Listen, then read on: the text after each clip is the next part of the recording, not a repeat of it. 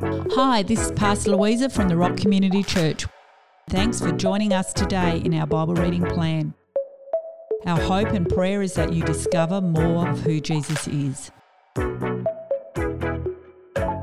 Hello, thank you for joining us today as we continue reading through the Bible together. My name's Marika, and today we're going to be reading Matthew chapter 11. And, this chapter is just kind of Jesus, just being himself and I guess doing Jesus-y type of things. So let's just jump straight into it. It's going to be a great chapter. So Matthew chapter 11.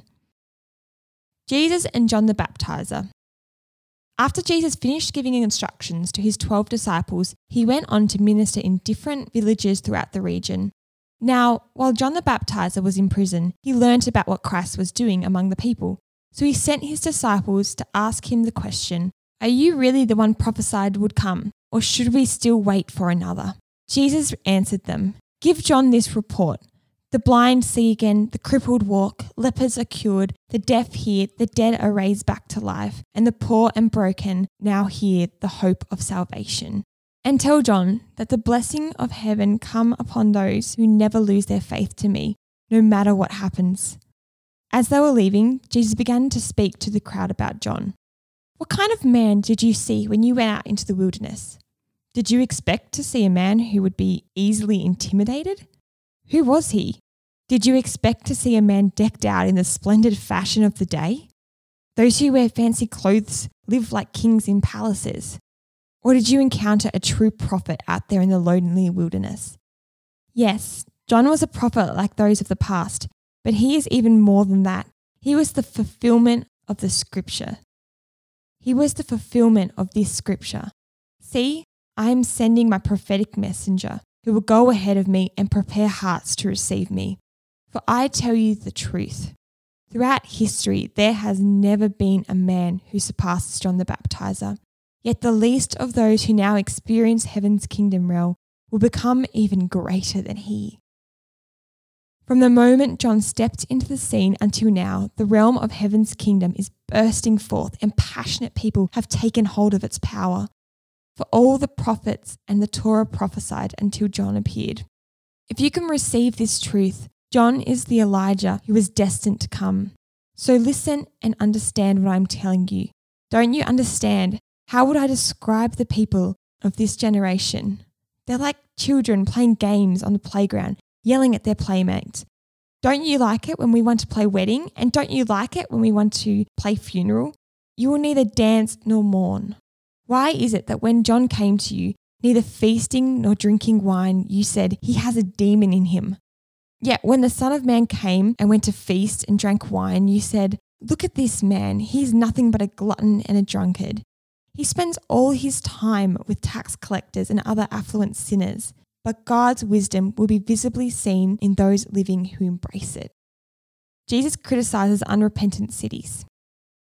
Then Jesus began to openly denounce the cities where he had done most of his mighty miracles because the people failed to turn away from sin and return to God. He said, "How tragic it will be for the city of Chorazin, and how horrible for the city of Bethsaida.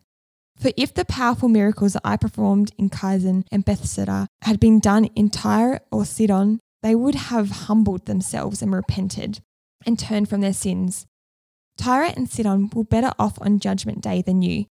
And Capernaum, do you really think you'll be exalted because of the great miracles I've done there? No, you'll be brought down to the depths of hell because of your rejection of me. For if the miracles I worked in your streets were done in Sodom, it would still be standing today. But I tell you, it will be more bearable for the region of Sodom in the day of judgment than it will be for you." Jesus invites everyone to come.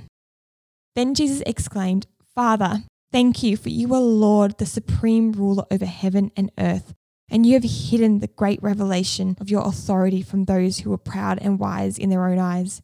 Instead, you have shared it with these who humble themselves. Yes, Father, your plan delights your heart, as you've chosen this way to extend your kingdom, by giving it to those who've become like trusting children. You've entrusted me with all that you are and all that you have. No one fully and intimately knows the Son except the Father, and no one fully and intimately knows the Father except the Son. but the Son is able to unveil the Father to anyone he chooses. Are you weary, carrying a heavy burden? Then come to me. I will refresh your life, for I am your oasis. Simply join your life with mine, learn my ways, and you will discover that I am gentle, humble, easy to please. You will find refreshment and rest in me, for all that I require of you will be pleasant and easy to bear. I love those last few verses. I love that, Jesus isn't interested in what I do, but rather who I do it with. He wants me to join my life with his, to follow him and to learn his ways and to discover who he is so that his character can rub off onto me. And, he wants to help lift those burdens off my shoulder and to help me carry it.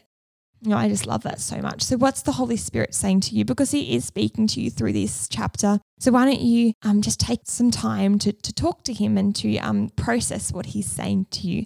And I'm just going to pray.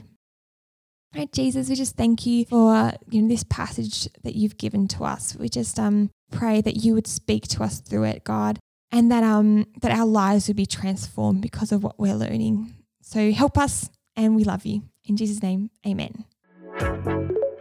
Thanks for joining us today in our Bible reading plan. Don't miss future episodes. Click follow to subscribe and share with a friend. Have a great day.